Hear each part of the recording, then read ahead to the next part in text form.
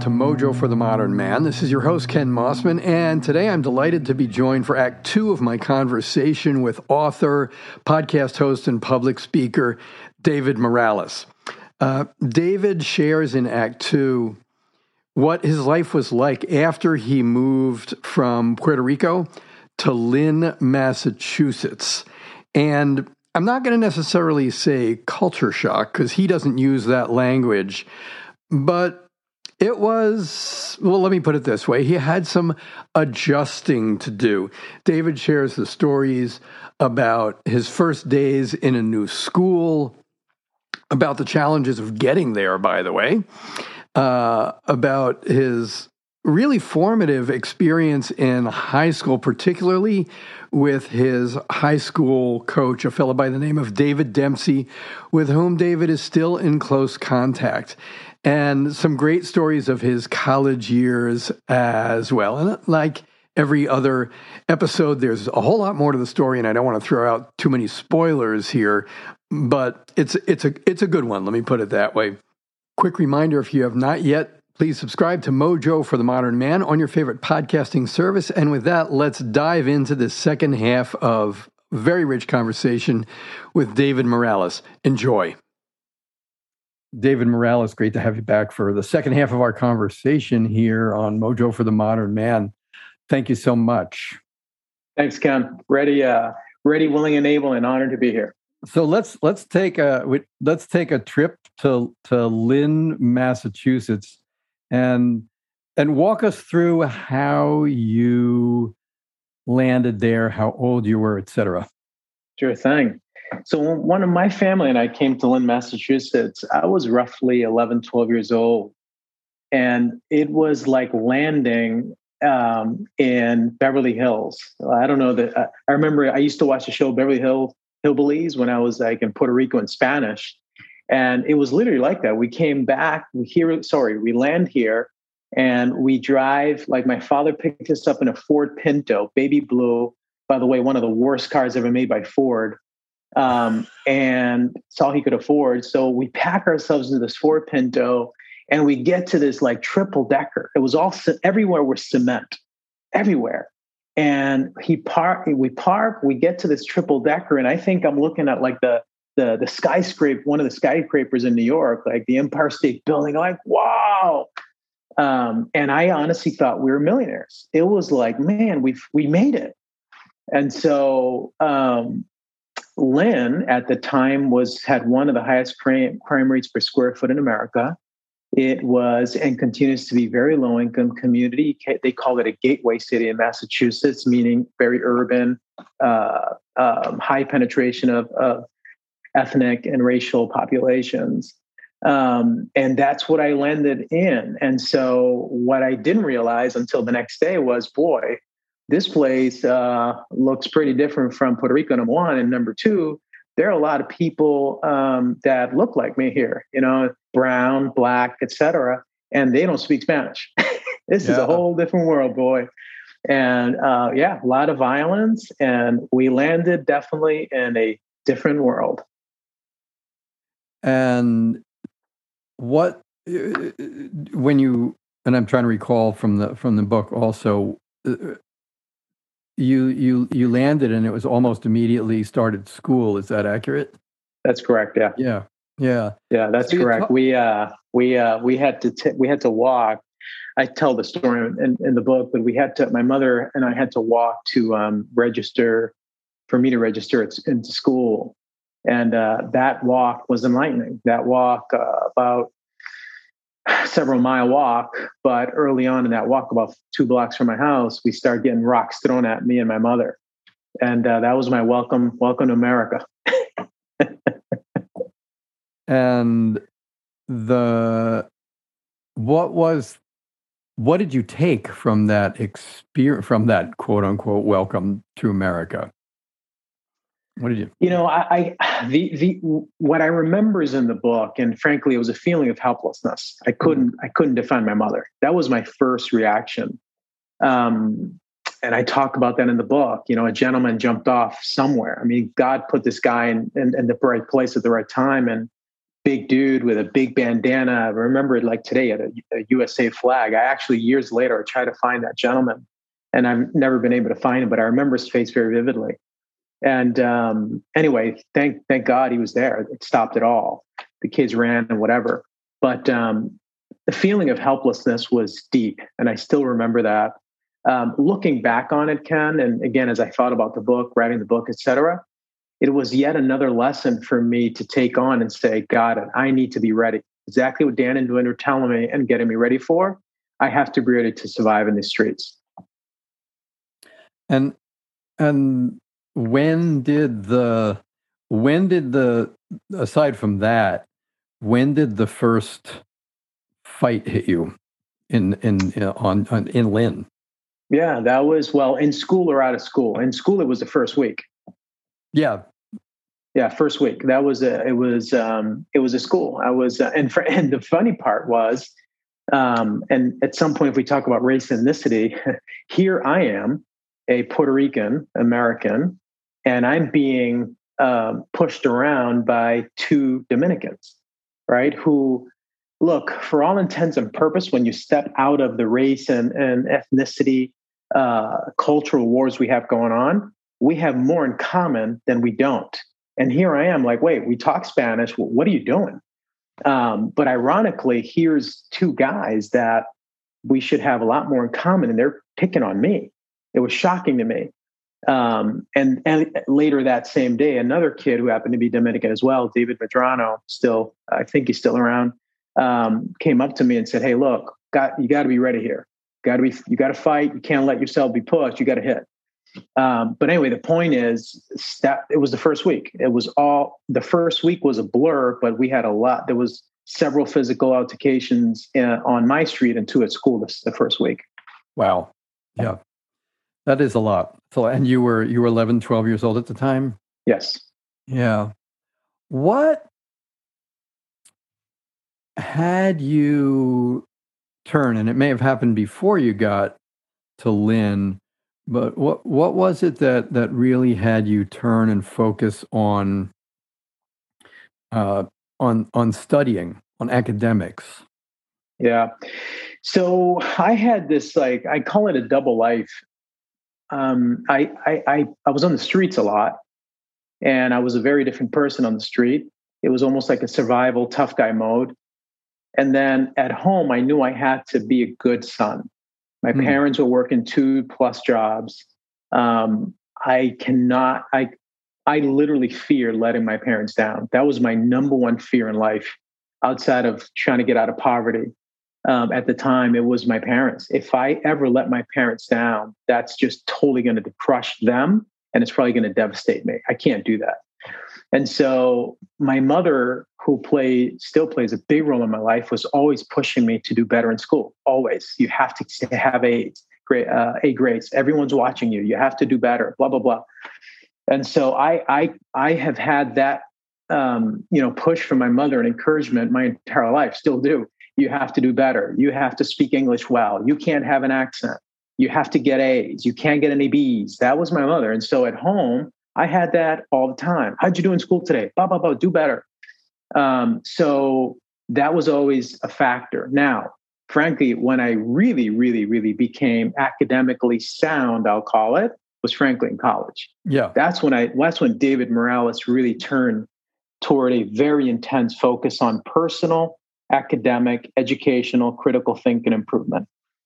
And you talk about that a lot in the book, and having that, but let's not rush too fast in that direction. We'll get there, time allowing. High school. Yep. What is that laugh, David? High school is fun. I had a lot of fun in high school. I did. Yep. And you talk a lot in the book. By the way, that the title of the book is American Familia, a memoir of perseverance. You talk a lot about in the book about, I think for me anyway, the double life that you were leading really became much more vivid in the chapters on high school. And let's start with Coach Dempsey, because initially you paint him in a light where he's introduced as a character who's pretty challenging and perhaps for some downright scary, and yet huge influence. Yeah.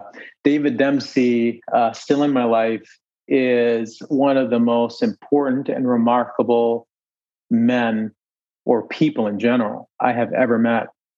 Here is this Irish American who grew up in one of the poorest areas of Lynn, Massachusetts in the 60s and 70s, to a mother who was a veteran, a single mother of several children in a very tough city in America Park, a really tough area of Lynn at the time, projects, who dedicated his life to bluntly rescuing low-income, white, Black, Hispanic kids and getting them in the right footing, right, toward a better future.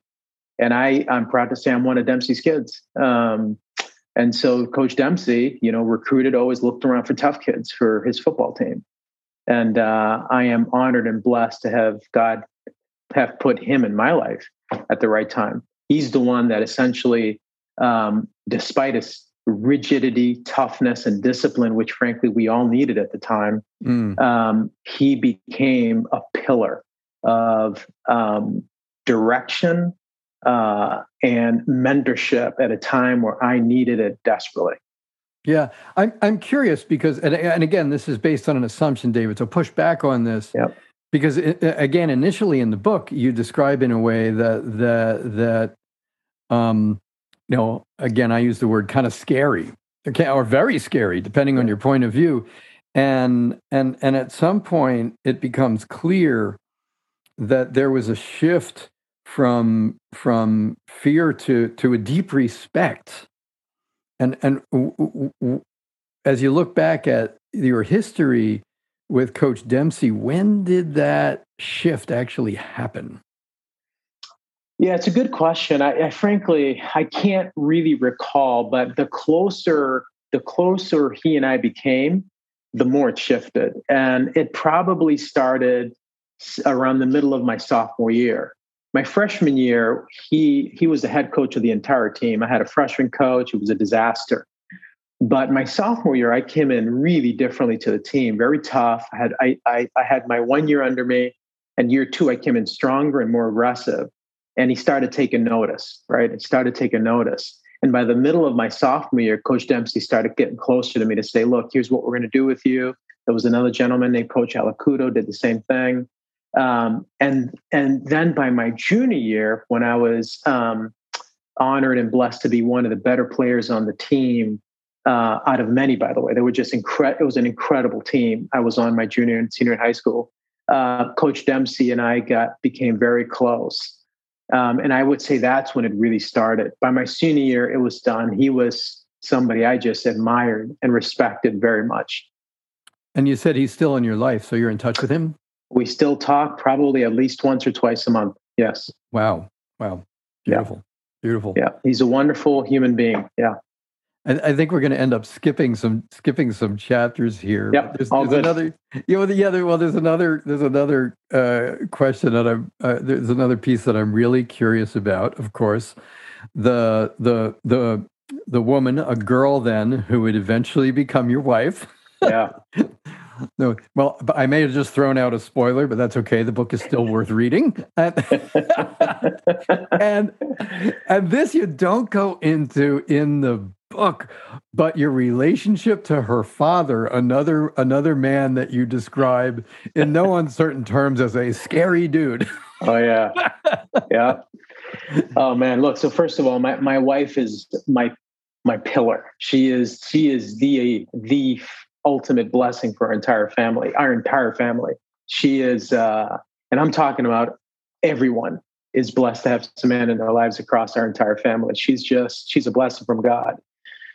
So I didn't get into the story of after high school, after college.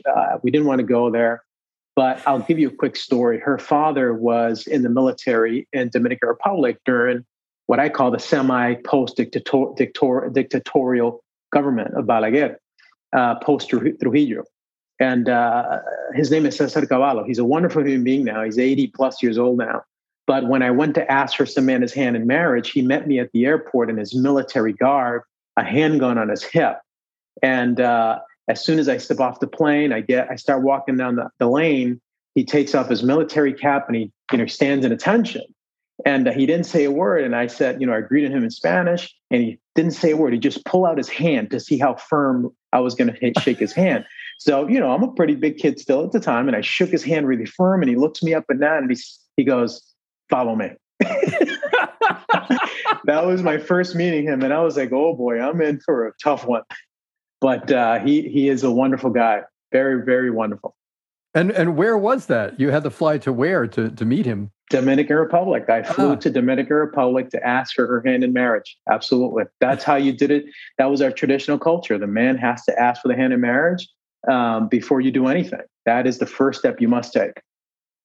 Wow. Yeah, wow. Absolutely. Yeah. You also told again, there were so many good stories within the book itself, but you also described the visit, Samanda's visit to you at college, and the and the instance of you about to go out to breakfast with your buds, where you received an edumacation, shall we say? Oh man. Well, that's a really fun part of the book. But we had this thing in college, and I hope I'm no longer this person. But back then, we had this thing in college where the fellas would say, bros before bras, right? And oh boy, Samanda changed all that. Samanda was like, no, not here. And man, I learned a very valuable lesson that day. So what was the lesson? Essentially, if I was actually going to start getting serious about a woman, I better start paying attention to the woman, right? And their relationship, her mindset, a collaborative and mutual respect. There were many lessons she taught me that in literally 1 minute scenario. So that part is worth reading. Yeah. And sage lessons well worth paying attention to, dare I say. So you mentioned, and again, you had a cast of characters and that you describe in so many beautiful ways in your many stories in the book. And one of the things that I say over and over and over again in the work that I do is that no man does it alone. No man does it alone. And whether it was your friends, Coach Dempsey, your teachers, the young woman that you connected with when you realized that you needed some peer tutoring, in that first year of school, say a word or two about what you've learned about asking for help and the importance of taking that step. Wow. Yeah, I think that, so there's two big pieces here you brought up, Ken. The first one is asking for help. My father taught me to be an independent person, and I had to figure things out on my own. Don't worry, don't wait for anyone. Just figure it out. I mean, it's a principle I lived by for a long time, but it hurt me. Yeah. In college, it was going to hurt me, and I had to ask for help. And frankly, it was like weights being lifted off my shoulder when I started getting help from people like Curly Roseman, who was one of the smartest people I've ever met in my life. She was my age, she was my peer, but boy, she was smart, still is. She's a lawyer. And she sat me down and walked me through how to read, how to study, how to think critically. She was a powerful force of nature God put in my life. So yes, ask for help. No one knows everything. I don't care who it is. Right. I don't care anyone. No one knows it all. So it's okay to ask for help. And by the way, I have learned in my career that the people who ask questions are largely always the smartest in the room. Learn to ask good questions and ask for help. And then the second piece you're raising is your network, right? I never understood how powerful a network God was putting around me from high school to college to professional life. But I have always surrounded myself, A, with smarter people, and B, older people. Smarter always, because I continue to learn daily. And if I can learn from people, I want to surround myself with them. And number two, older, because I love to learn from experience. And I ask deep questions about, Ken, how did that go for you? What decisions did you make that could have been different, result in different outcome, et cetera? So the network that you surround yourself with is just as critically powerful as how you intentionally come to problems and ask for help or questions. Yeah. Yeah, beautiful. Well said. And I'm going to ask you again as we're wrapping up Act 2 here. Maybe for someone who is coming to terms with the fact that this independence thing sure sounds like a good idea, but I'm noticing that I'm kind of running out of runway here, and another impact of it is that it can be lonely. You didn't describe that at all in the book, by the way, again, because it was so focused on family. So there's always that system of support.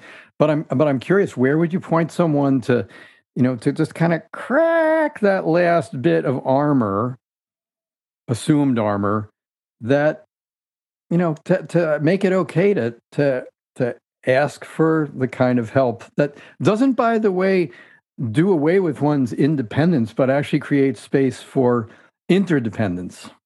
Yeah, that's a powerful question, Ken.